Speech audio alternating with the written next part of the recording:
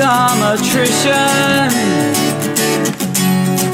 come the reek of bones.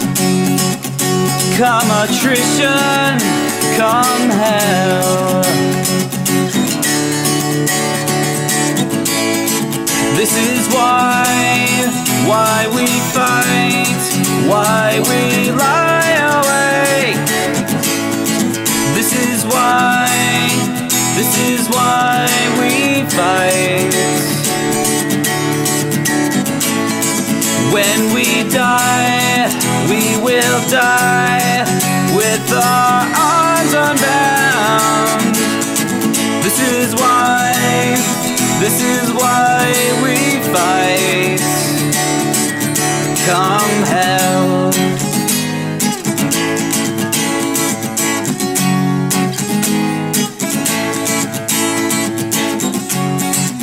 Bride of quiet,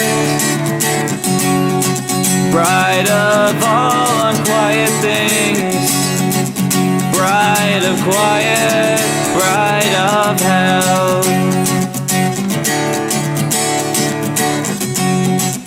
Come the archers, come the infantry, come the archers of hell. This is why we fight, why we lie awake. This is why we fight.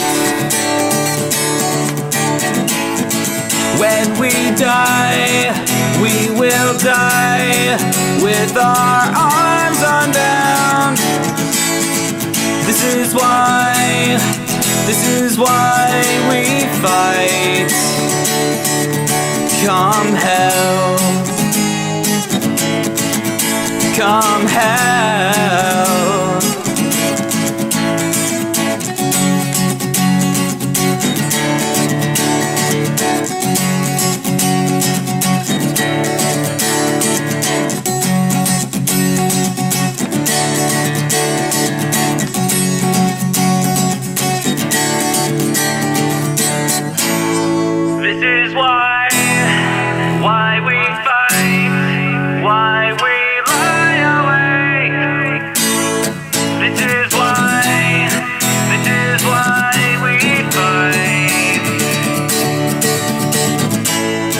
When we die, we will die with our arms unbound.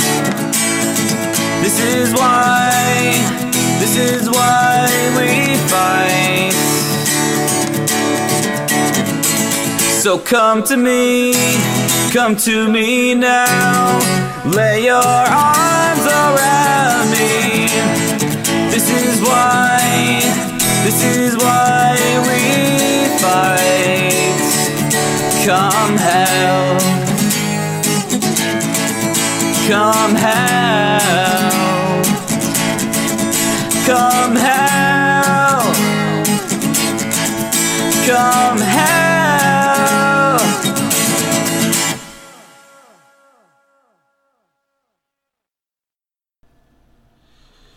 Not for Long, covering This Is Why We Fight from the Decemberists. And this is KRFP, Moscow, Idaho, 90.3 on the FM dial, krfp.org. The show is Labor Lines. I'm John Andrzejczyk. I'm recording this on the 17th of September from my home in Longview, Washington. It's going to get played, all goes well, on the 21st of September, which should be the equinox. So after that, the days will be shorter than the nights as we go into the fall. Coming up on the show will be an interview with Chris Stroh covering Idaho and fair wages, an initiative process to deal with the minimum wage, among other things, and a replay of an interview with the Santa Barbara bookstore organizers. And there'll be a music along the way. Since Chris Stroh and the initiative she's dealing with there, that she's part of, is directly related to the play audience here, if you will, the broadcast area of KRFP. I'm going to play it twice tonight, right after I do this introduction, and then later in the show. So a little bit different there. There'll be a replay of that. The interview runs about 17, 18 minutes. So we're going to get right into that. But first, I'd like to thank Jill and Mark Lawrence for adopting Labor Lines under KRSP, Adopt the DJ program, a way that you can specify what of all the great programming on KRFP you'd like to support. If you'd like to become a general member, please go to krfp.org and find out how you can be part of this community-supporting radio station. Again, I'm John Anderchek. The show Labor Lines is going on its third year. Going on about a year is a podcast, Labor Lines, which you can find on Anchor FM, Spotify, Overcast, Pocket Cast, and some other platforms. That way, if you get into the show at some point, can't listen to the entire show, you can find it on that platform. Again, Anchor FM. Thank you so much. If you'd like to get hold of me, you could do that at laborlinejohn@yahoo.com. Thank you. This is John Anderchek with Labor Lines. Labor Lines, the radio show on KRFP 90.3 FM, Moscow, Idaho. And Labor Lines, a podcast that you can find on Anchor FM and other platforms. Today, the 9th of September, I'm joined by Chris Stroh out of Boise, Idaho. Chris and I have connected through Facebook. Chris is working on an initiative, really pushing it along, getting it out on the social media to raise the dismal minimum wage in the state of Idaho. My former residency, I moved over to Longview here just earlier this year. So I commend you, Chris. I thank you for joining me. And I'm going to kind of turn the show over to you. So go ahead and introduce yourself, if you will, and let's talk about this initiative. Sounds great. Hey, thanks, John. Thanks for inviting me. So, yes, we have an initiative that will go on the 2020 ballot. And it was an initiative to increase the minimum wage to $13 per hour and the tip employees' minimum wage to $10 an hour. And then there's also two other clauses that would remove. Right now, there's a training wage that's $4.25 an hour for the first 90 days for people under the age of 18. And then there's a prohibition that prevents local jurisdictions from setting their own higher minimum wage, and we would remove those two provisions from Idaho statute. Well, wow, that's excellent when you lay out all those facets. This tipping wage is horrid in my book. I've talked to organizers in New York City, Chris, about the tipping wage, how it came about, very interesting history behind it.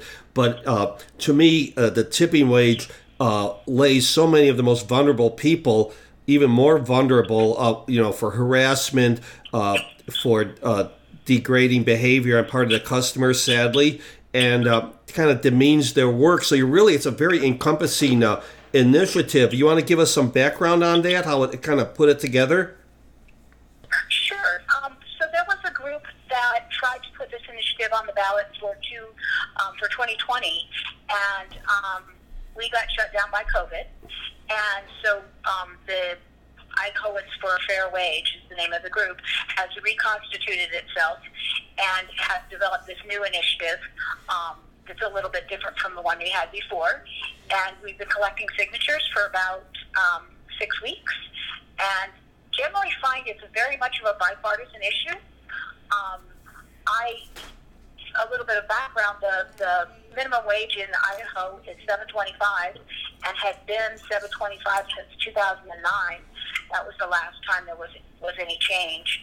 And believe it or not, Idaho has a slightly higher tip wage. It's $3.35, where the federal minimum is it's $2 something. But still, even working full time at $7.25 an hour, an individual would make like $15,000 a year, and it's you can't live on that. You have to probably have 2 full-time jobs, at minimum wage or something close to that to make to be able to support yourself. And there have been legislators who've tried to raise the minimum wage each legislative session, but usually the bill does not get out of committee. And so I had worked on the Medicaid expansion initiative, and if the legislature is not going to act, Idahoans will have to do it for them. Excellent, Chris. That's excellent, and congratulations for on the Medicaid expansion. Excuse me. I was living in Idaho when that passed. I was living in Idaho County, and in a very red county. If just to use the local terminology, accepted terminology. Excuse me. Very red county. That initiative passed overwhelmingly, and then of course the legislature tried to train wreck the initiative process. That was a big fight by the groups, and the court, I think, overturned that because they were trying to make it almost impossible to get an initiative on the ballot. So that battle had been fought. You're constantly in the trenches, Chris. I truly admire what you're doing there. As I mentioned before we got on the air, we connected on Facebook. I admire you because you have a very civil tone on Facebook, which is like we were saying, sadly it's not that common. As my friend Mark Anderlich says, we have to learn to speak to each other on social media. What we try to say is you have to speak to each other as if you were on the work floor, at the office, at the park with your kids, and you've done a great job with that. And again, a very encompassing bill. You got rid of that training wage, which doesn't pass the giggle test. The $7 an hour minimum wage, now $7.25, Chris, at 2,000 hour full-time equivalent, $15,000 an hour. You'd have to work, like you say, 2 jobs, and again, you're not getting any benefits usually. And it certainly undermines, if I will say this, it undermines the idea that you're supporting families, you're family friendly, you're family supportive. If you're forcing people to live on the margin, so I'll let's go ahead. What's your thoughts? Well, just exactly what you said. I think many people have thought that the minimum wage is a quote starting wage, but actually the average age of somebody who is earning a minimum wage is 34 in Idaho. We've seen a number of companies start to raise the wage to attract workers back into the workforce, and but there's still about 20,000 in Idaho that earn under $8 an hour. That's per the Labor Department, and we've certainly seen both Oregon and Washington have been raising their minimum wage about $1 a year since 2016, and at the same time have been able to. They have unemployment that's lower than the national average. Their bankruptcy rate has gone down, and their poverty rate has gone down. And I certainly agree with what you say about it forces people to live on the margins. I think there are some companies that have a business model where they pay a low enough wage that their workers will have to rely on our social safety net. And I, for one, question whether people want to have their tax dollars be used to support incredibly profitable businesses that, refuse to pay their workers, I would say, what they're worth. Excellent point. A bunch of excellent points there, Chris. Again, they're basically welfare recipients, the big companies, the little companies that are using that minimum wage because without any type of access to health care necessarily for folks, for other social services, again, they have to rely on both a government safety net and community safety nets. When a decent paying job would eliminate that. I think of the stress too on people, and I see it with my work in a school district nearby here. I mean, there's a lot of stress on families, and kids don't miss that, do they? So again, if you want to talk about family values, let's talk about where the rubber meets the road, and give people something to get up in the morning and feel they're going to have a better chance for themselves and their family. And a big step or small, however you want to call it here, I commend you for the work, and I really see it as a way of supporting families. Yeah, I would agree with you. I think one of the things I like about it is it basically allows a person to help themselves. I mean, it really is that hand up. I mean, an individual's going to have to work to get that higher minimum wage. And it's an old-fashioned phrase, but I do believe in the dignity of work. I think that a lot of people, the way people feel about themselves, has to do with what they do for a living. And when you're paid well and you're treated as a valuable employee, I think that you have more loyal employees, you have less turnover. So I think it's important. I agree 100%. Right. Work should, as my belief system instructs me, work should make the person better. The human is the subject of work, not the object. Through work, we should become better.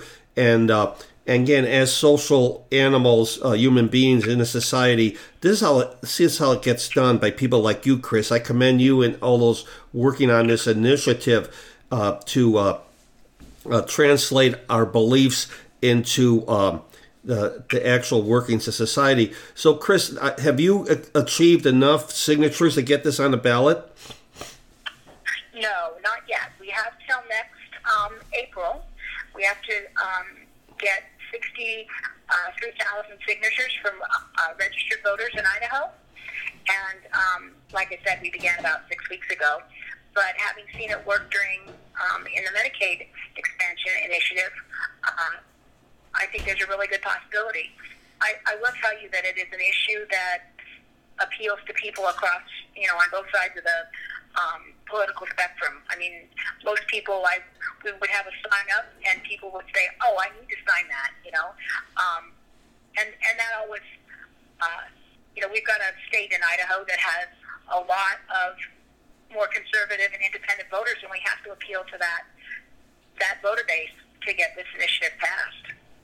Correct, and that's interesting. Again, as we said earlier on, before we got on recording here, Chris, the workplace is the ultimate popular front, if you will. We can both sides play us like fiddles on the social issues, but people go to work pretty much beyond survival. We want people to go to work thinking they're going to have a better life for themselves and their family, and this is a step in the right direction. Another aspect of this I want to cover, and again, I'm speaking with Chris Stroh out of Boise, Idaho. She's working on an initiative to, among other things, raise the minimum wage in the state of Idaho, both for the standard wage and tipping wage, and eliminate what they call training wage. It almost sounds like slave wages. I'll just lay that out as my opinion. And one of the other aspects of it is you would allow municipalities to have the authority to raise their local minimum wage. Is that correct? Yes. And we think that would allow local municipalities to reflect, their local economy. I mean, Sun Valley, for instance, has been importing workers from Twin Falls because, it's very hard to find a sizable workforce in a small town. And, the legislature passed some legislation that, did not allow, that prevented them from raising their own minimum wage. And, we think that would be a good step to go and let, have local government control.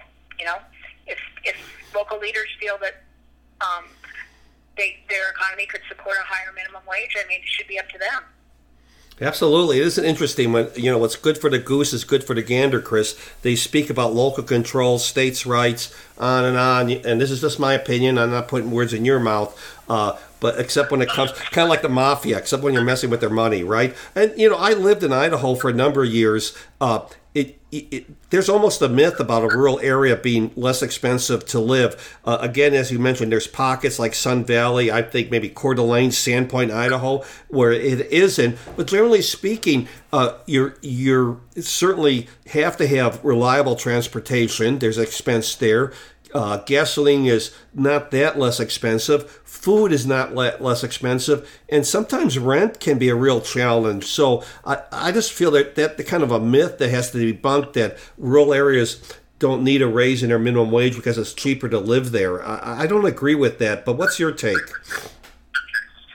Well, definitely. I think that, certainly if you read about Valley County, there are, people who've turned their back pasture into a park for RVs, so that people who come up and work seasonally can have a place to live. And so that's another part of the equation. I mean, we need more affordable housing in Idaho, but it's long, in my opinion, it's a long past time to raise the minimum wage. Absolutely. The minimum wage started under Roosevelt we weren't talking about fast food jobs for teenagers, which is, like you said, a myth now, that the average age is 35. I mean, ask anyone, if you go into a fast food place or any place that typically uses that minimum wage, you're not seeing young people working there necessarily. So there's that. So this would go a ways. I've seen criticism on one side, or one side saying it's not enough, but it looks like he did some polling. You're aiming to hit the mark there as far as getting it passed among the, like you say, appeal to a broad spectrum of the electorate. Is that correct, Chris? Exactly. We actually looked at $12 through $15 an hour, and there was a path forward for 15, but it wasn't.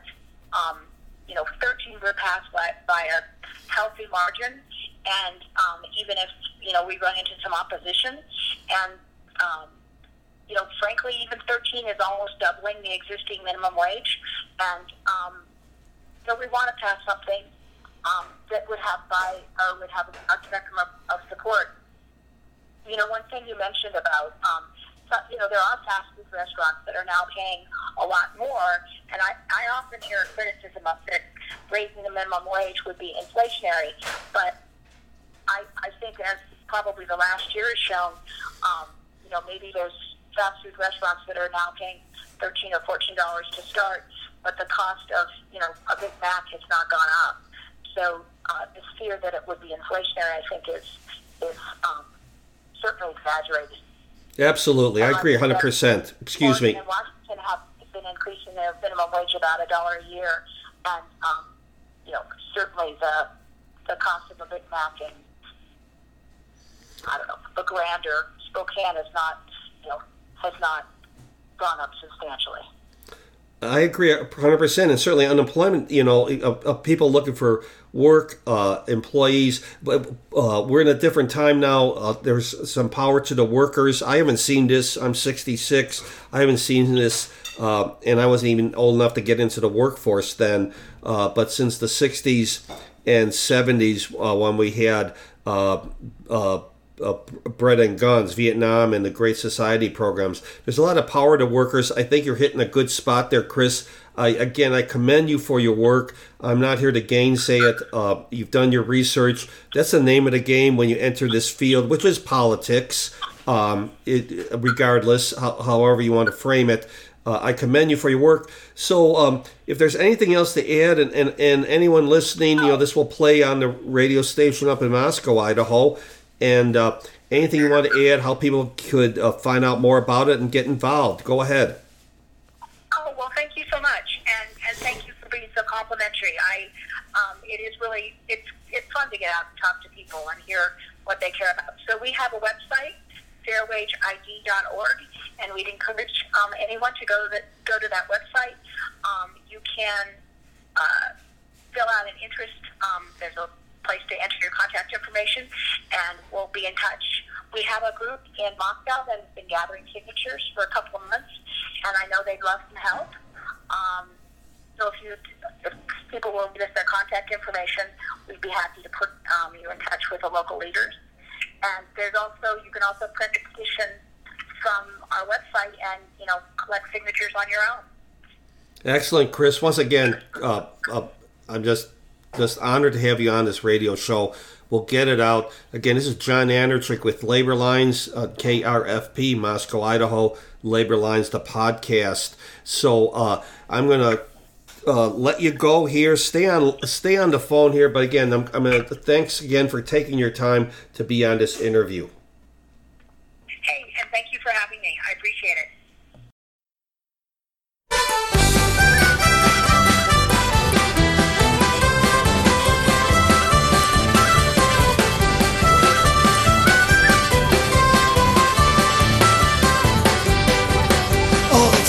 Come up when the winds will stop, the breeze will cease to be breathing, like the stillness in the wind for a hurricane begins. Yeah, when the ship comes in, all the seas will split and the ship will hit, and the sands on the shore will be shaking. The tide will sound and the waves will pound, and the morning will be breaking. The fishes will laugh as they swim out of the pan. Seagulls, they will be smiling. The rocks on the sand will proudly stand. Yeah, then the ship comes in. The words I use for get the ship confused, not be understood, say it's broken. The chains of the sea when I'm busted in the night, we buried at the bottom of the ocean.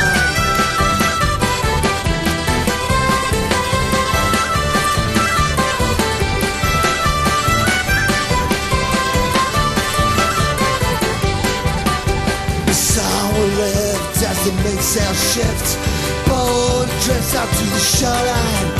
The sun will inspect it with face on the deck. Yeah, that the ship comes in. Then the sails will roll out the carpet and go. And no weary tongue can be a touching. And the ship's wise man will remind you once again, oh, our world is watching.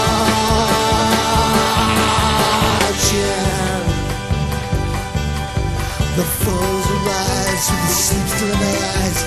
Drop from that bed, I think they're dreaming. They'll pinch themselves and squeal, know that it's for real. Yeah, that the ship comes in. They'll raise their hands and say, we're me, you're the man. Shout out from the clouds, your days are numbered. Like Pharaoh's tribe, they'll be thrown in the tide. Like a lion, they'll be gone.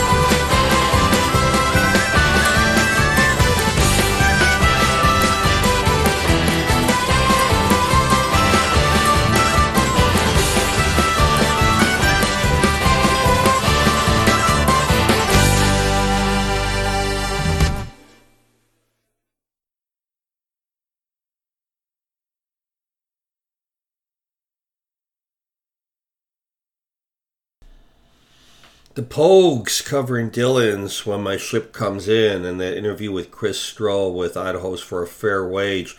Very interesting proposal they put together covering more than a minimum wage, working on the tip wage, allowing municipalities that local control that so many of those who are opposed to raising the minimum wage are so supportive of. And also dealing with that training wage, which sounds like indentured servitude to me. John Anderchik's my name. The show's Labor Lines. Coming up next, if I put it together, a replay of an interview with the Santa Barbara Bookshop folks that goes back a few months ago. Real interesting story of their organizing efforts.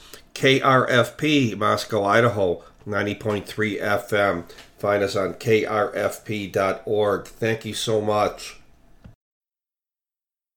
And the correction there, that's a Santa Cruz, bookstore at Santa Cruz, and that's coming up right now. Thank you. This is John Andrzejczyk with Labor Lines. Labor Lines, the podcast on Anchor FM and other platforms, and Labor Lines on the great community-supported station of Moscow, Idaho, KRFP 90.3 FM. Joining me today, June 27th, 2021, from my home in Longview, Washington, is Cassina and Celeste with Bookshop Santa Cruz. They're going to be discussing their organizing efforts at their workplace. So once again, thank you for joining me today, and the show is all yours. Thank you for having us. Yeah, thank you. Why don't I start a little bit about kind of what led up to our organizing efforts and kind of our reasons for organizing our workplace. I think that, the pandemic has shown a lot of value of our workers, the quote unquote essential workers, the people who are on the front lines risking their health to get you your groceries and coffee and et cetera. Not to mention healthcare workers. So, when we shut down, in March, like the rest of the world, a lot of people left, a lot of our favorite coworkers and our beloved comrades, were not able to work anymore. And then when we were asked to come back, we were given about 4 days to decide whether we would be comfortable coming back to the store or whether, we would effectively tender our resignation and then no longer be eligible for unemployment benefits. And our first organizing action kind of came from there. We talked amongst ourselves via email and came up with a list of items that, we wanted to see addressed before coming back to work, questions that we had about the safety of working in the store, and sent an email collectively. And we got a response. We got a response on those items, what our concerns were. And we were able to have those questions answered. And it kind of snowballed from there. We continued talking about what our working conditions were like, what we expected, what was working, what was not working. And it became very clear to us that a union was going to be the only way forward, in the sense that there are a lot of things that you can ask of your boss, but they have no obligation to provide those things or even communicate to you about those things without a contract. So for us, in order to see actual results and actual communication about the things we're concerned about, a union was the only way to make that happen. And, we polled our workers, we talked together. That's what the bulk of our organizing was just chatting with each other. What are you concerned about? What do you feel like is working? What would you like to see improved? And in doing that, we saw that we had a lot of support for the union, over 50%, well over 50% amongst floor staff in our receiving department and our sidelines department. Then we began organizing. We got put in touch with EWOC, the Emergency Workplace Organizing Committee, the collaboration between UE, United Electric, and DSA. And we got connected with an organizer in New York who had a ton of experience and kind of held our hands through the whole thing. And then through him, we got connected with CWA, Communication Workers of America. And they ended up being a really good fit for us. They have a local presence here in Santa Cruz. They've got a ton of experience, and they were excited to organize, a smaller store. So once we got in touch with them, things moved pretty quickly. We got, cards signed, sent them off. We presented a mission statement with about 13 concerns that were the biggest concerns among staff. We were not voluntarily recognized, and so we petitioned the NLRB to hold an election. election was held, and then in February we all voted by mail. It was then counted, and we won our election, which was major cause for celebration. And we really couldn't have done it without our local DSA chapter. They provided really invaluable support and experience and networking. We held several supportive rallies in front of the store. Not boycotts or anything like that. We wanted people to come support the store and let management know that the customers support the workers and the organizers. And we got local speakers, people from city council, other labor activists, local workers to come and speak. And we got a lot of support from the community. People were really excited to see their favorite bookstore get organized. And a lot of people were surprised that we weren't already unionized also, which was kind of a funny deal. But in any event, we won the election, and we have since moved on to bargaining. And so we are currently bargaining our freshman contract. We've been in negotiations for maybe 3 months now. Since March. Yeah, since March. So that's currently where we're at in the game. Oh, wow. Okay, a few things. Yeah, it's interesting. I got to note that this is my third interview in a row with people who organize with the Communication Workers of America. So, again, outstanding job by them. The last two were through their News Guild operations. So that's noteworthy. One thought I had listening to you speak about how you start reaching out to your fellow workers is that my sense of things is the workplace is the most is the common front, the popular front, if you will. Everyone brings their subjective life to the workplace, but we basically 99% of us go to work, don't we? Right. Yeah, and the other thing to note is that we were organizing during the bulk of the pandemic. People were freaked out. We weren't able to meet in person like you maybe typically would hold like a pizza party or something. We were talking over Zoom, phone calls, email, meeting for coffee, one-on-one masked. I mean, we kind of had to reconfigure how to organize in that way, and that was something that even people with the most experience organizing don't really have an answer for. We kind of we've never done this before. None of us have organized a union from the ground up, and there was a very steep learning curve for us, and that was even an extra hurdle. So to win our election was an especially sweet victory. Right, and historically, I've noted in other discussions, other sessions with organizers, this again with congratulations, or if you will, pointing out the CWA is willing to look at smaller workplaces. We did have that effort down in Alabama with Amazon, but when you look at historically, pretty much the days of organizing thousands or more at one plant, as we did see in the 30s with the atomized workplace, we may not see that often again. So to see labor accepting the current 21st century situation is encouraging.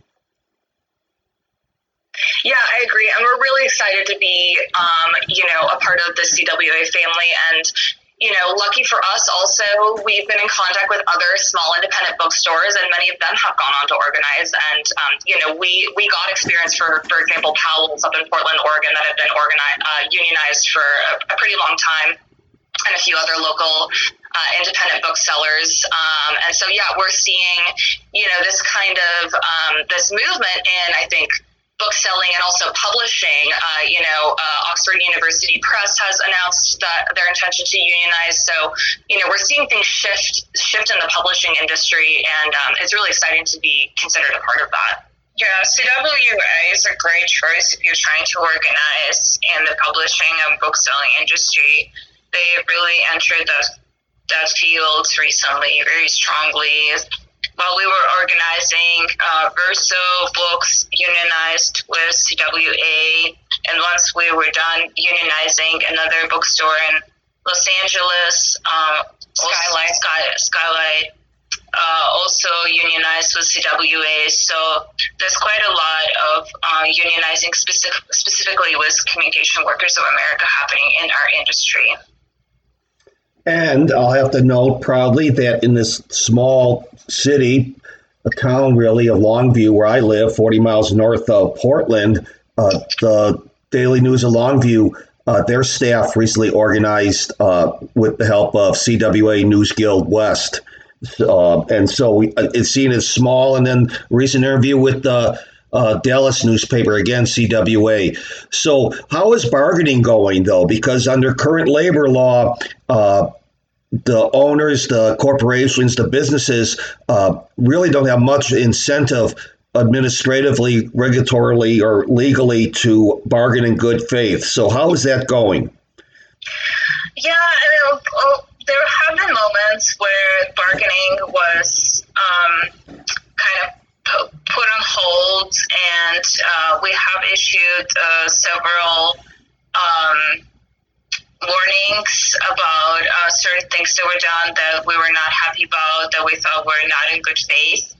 We also have seen from the lawyers kind of self-service bargaining, where they seem to want to prolong bargaining, which is not in the interest of neither the workers nor the store.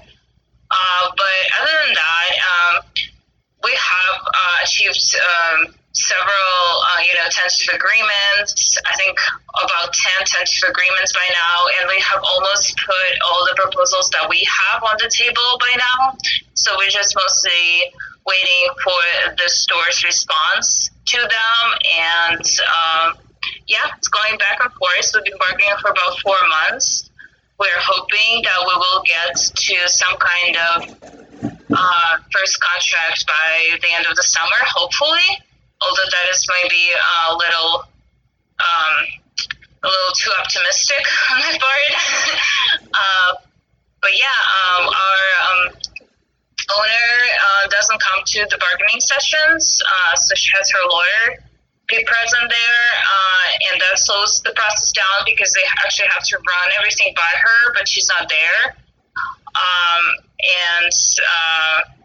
On the bargaining, there's their lawyer and our general manager on the store side, and then we have a bargaining team of the workers who represent different departments, and our chief bargainer, Robert, and secretary treasurer are local on our side.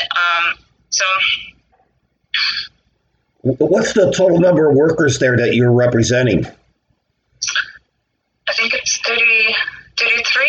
I think it's 33. We've had a few people leave and a few people join since we held our election, but we're hovering around 33 workers right now.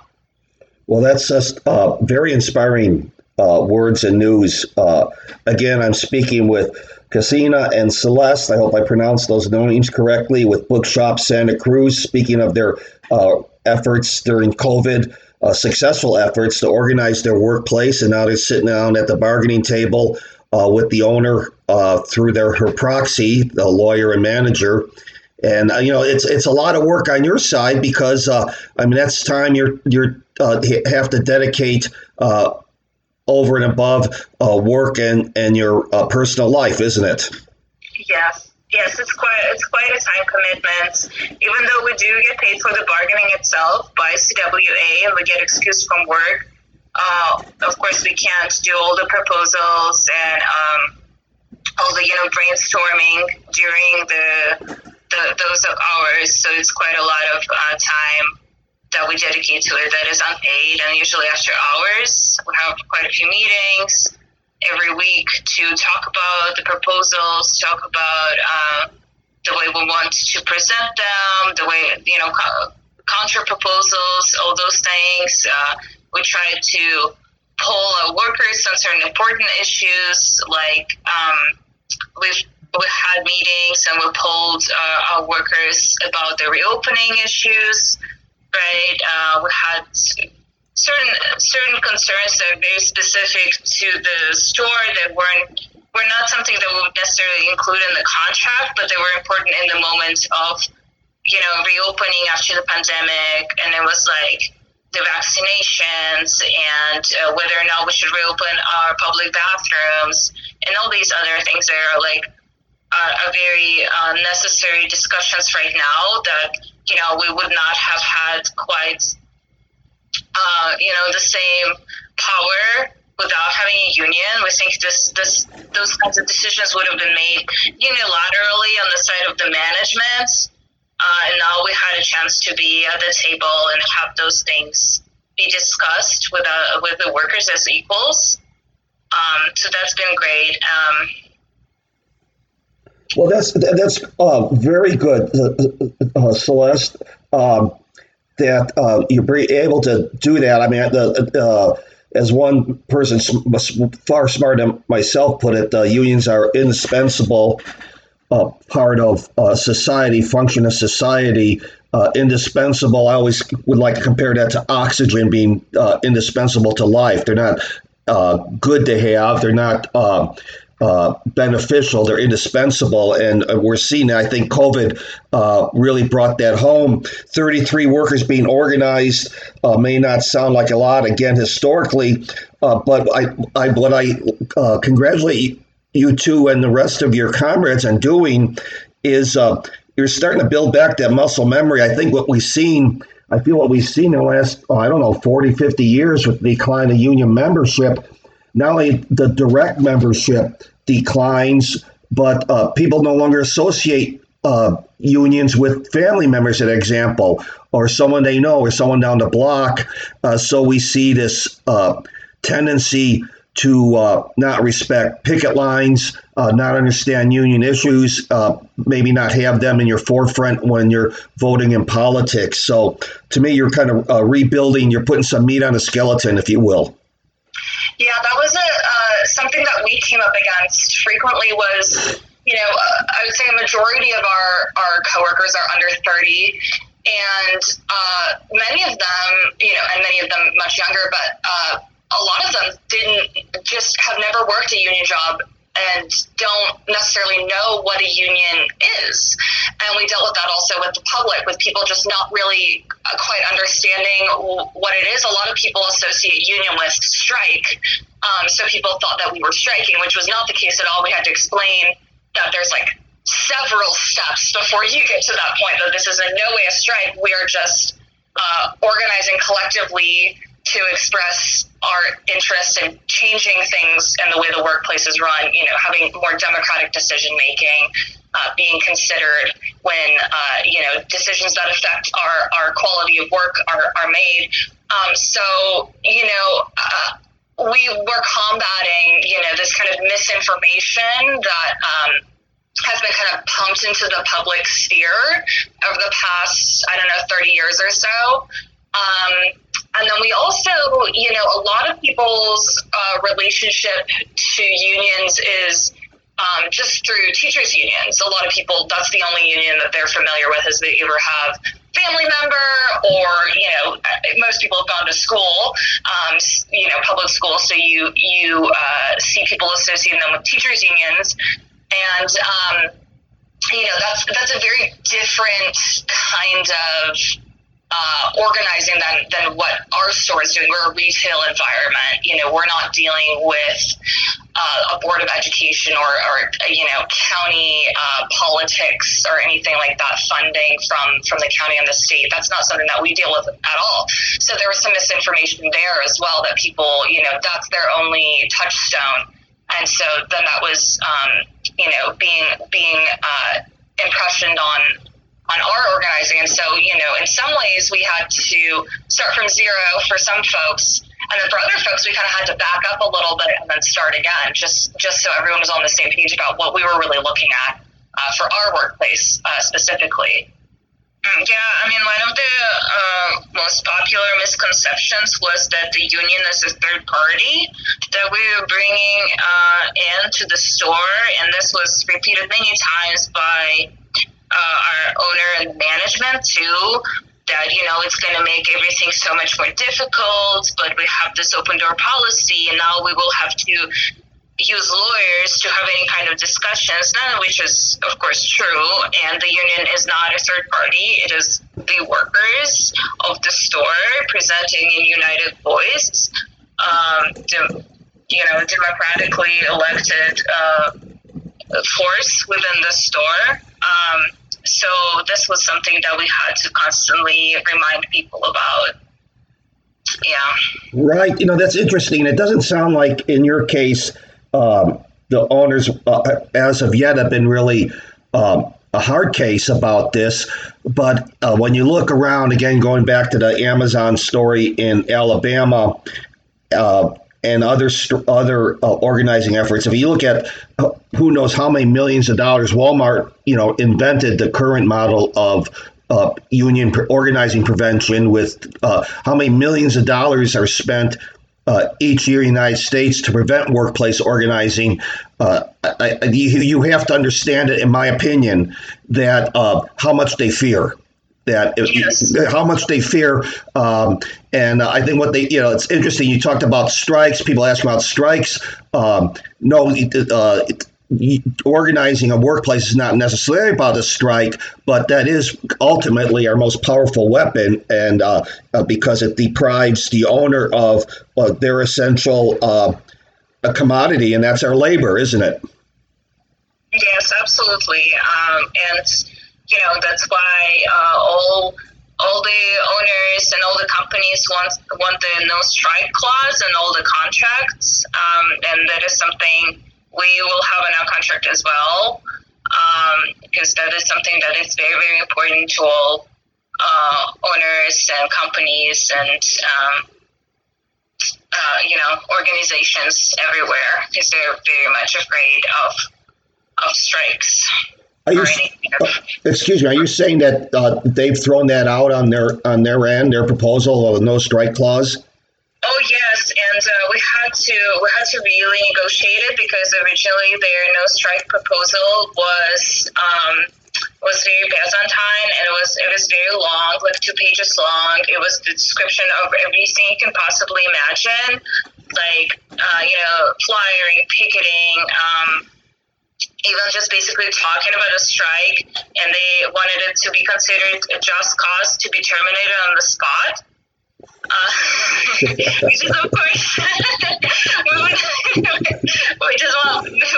not going to agree to. So yes, we've been negotiating the no strike clause that is more reasonable than that. And of course, we don't want our members to be fired on the spot for anything. Right, that's interesting. Again, that's how much they fear it. Flyering, informational pickets. It's like they want to keep a lid on it, to say the least. Well, I'm sure it's very tough to sit down and bargain with them.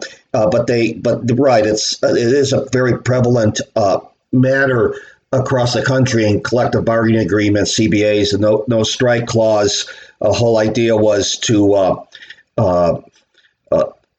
keep things smooth, if you will, but a little different. So again, Celeste and Cassina out of Bookshop of Santa Cruz, you're still at the bargaining table. You hope, maybe optimistically, the end of the summer, maybe afterwards, you'll ink your first contract with the owner there. Once again, congratulations! A very inspiring story. Anything else you'd like to add? Yeah, just one thing that I wanted to include is that, if anyone listening has been to Santa Cruz, you'll know that it positions itself as a very liberal town, very, progressive, and our store is no exception to that. And something that we as workers realized was, we're benefiting from this kind of positioning of ourselves as like a liberal, haven, kind of a progressive, space for thinking and intellectual, pursuits and reading and all those things. And so I think for me personally, I can't speak for everyone, but I realized is that, if we want to see that sort of change in the world, this kind of, leftist ideology that can create community and mutual aid and foster change in a positive way in the world. It starts at home. It starts with your relationships with your family, friends, coworkers. And in order to change the macro, you have to start at the micro. And so organizing our workplace, 33 people, that's a drop in the bucket. But we hope, or I hope personally, that this is, an indication of my generation and the generation of my coworkers fighting for change, for positive change for ourselves and our communities. And I think it does start at home. It starts with your personal relationships, the things that you can change on a daily basis. Yeah, and I would like to add that, we've been helping quite a few other places to organize, and we love it. We'll love to spread this kind of energy around. So, if anyone's listening and is interested in organizing their workplace and have any questions, feel free to reach out to us. We're on Twitter and Instagram at BSC Workers. You can also email us. Just get in touch, and we will be really happy to help and put you in contact with people that we know. It's been a great way to build a community. We've met so many other awesome unions. We've been helped by so many people from outside of our industry. Anchor Union in San Francisco, which is a brewery union, has been super instrumental. And we've been in contact with, unions for chocolate and unions for, pastries and all kinds of different industries. And it's amazing, and if we all stick together and recognize that we are, despite us being in different industries, we're all in the same customer service environment, and we actually share a lot of the same concerns and a lot of the same problems. We can build a much stronger movement, Excellent. I did have one thought when you talked about the city or organization that consider yourself liberal. My impression over the years, though, is many of these organizations, be it big, especially big tech, they're more than willing to welcome, embrace all of humanity, except when it comes to the labor organizer or the union activist. And then too often it's call security. But it sounds like things are going well down there. So thanks again for your time. Keep in touch. Reach out anytime you want to help amplify your message. And I'll sign off right now. Thank you. Thank you. Solidarity. Okay, with that interview, we are finishing up the first hour of the radio show Labor Lines on KRFP, Moscow, Idaho, 90.3 FM. Setting this show up, I'm recording it on the 17th of September to play on the 21st. Again, I'm John Anderchek. The show is Labor Lines. You can find Labor Lines, the entire show, and standalone interviews on the Labor Lines podcast on Anchor FM, Spotify, Overcast, Pocket Cast, Google, and a few others out there, but kind of the home base there is thanks to Anchor FM. I've been up there for almost a year. Again, I'd like to shout out to those who keep this radio station on the tracks. Lee Robertos, our station manager, the station board that started this I don't know how many years ago. It's been a privilege to be on the air. I'm working on my third year. Hope to keep it up. Again, you can get hold of me at laborlinejohn@yahoo.com. Coming up again in the next hour of Labor Lines, I'm going to replay that interview with Chris Stowe about the initiative in Idaho Fair Wage. They'll probably come at the last half of this second hour, so in between there'll be some music. Thanks again.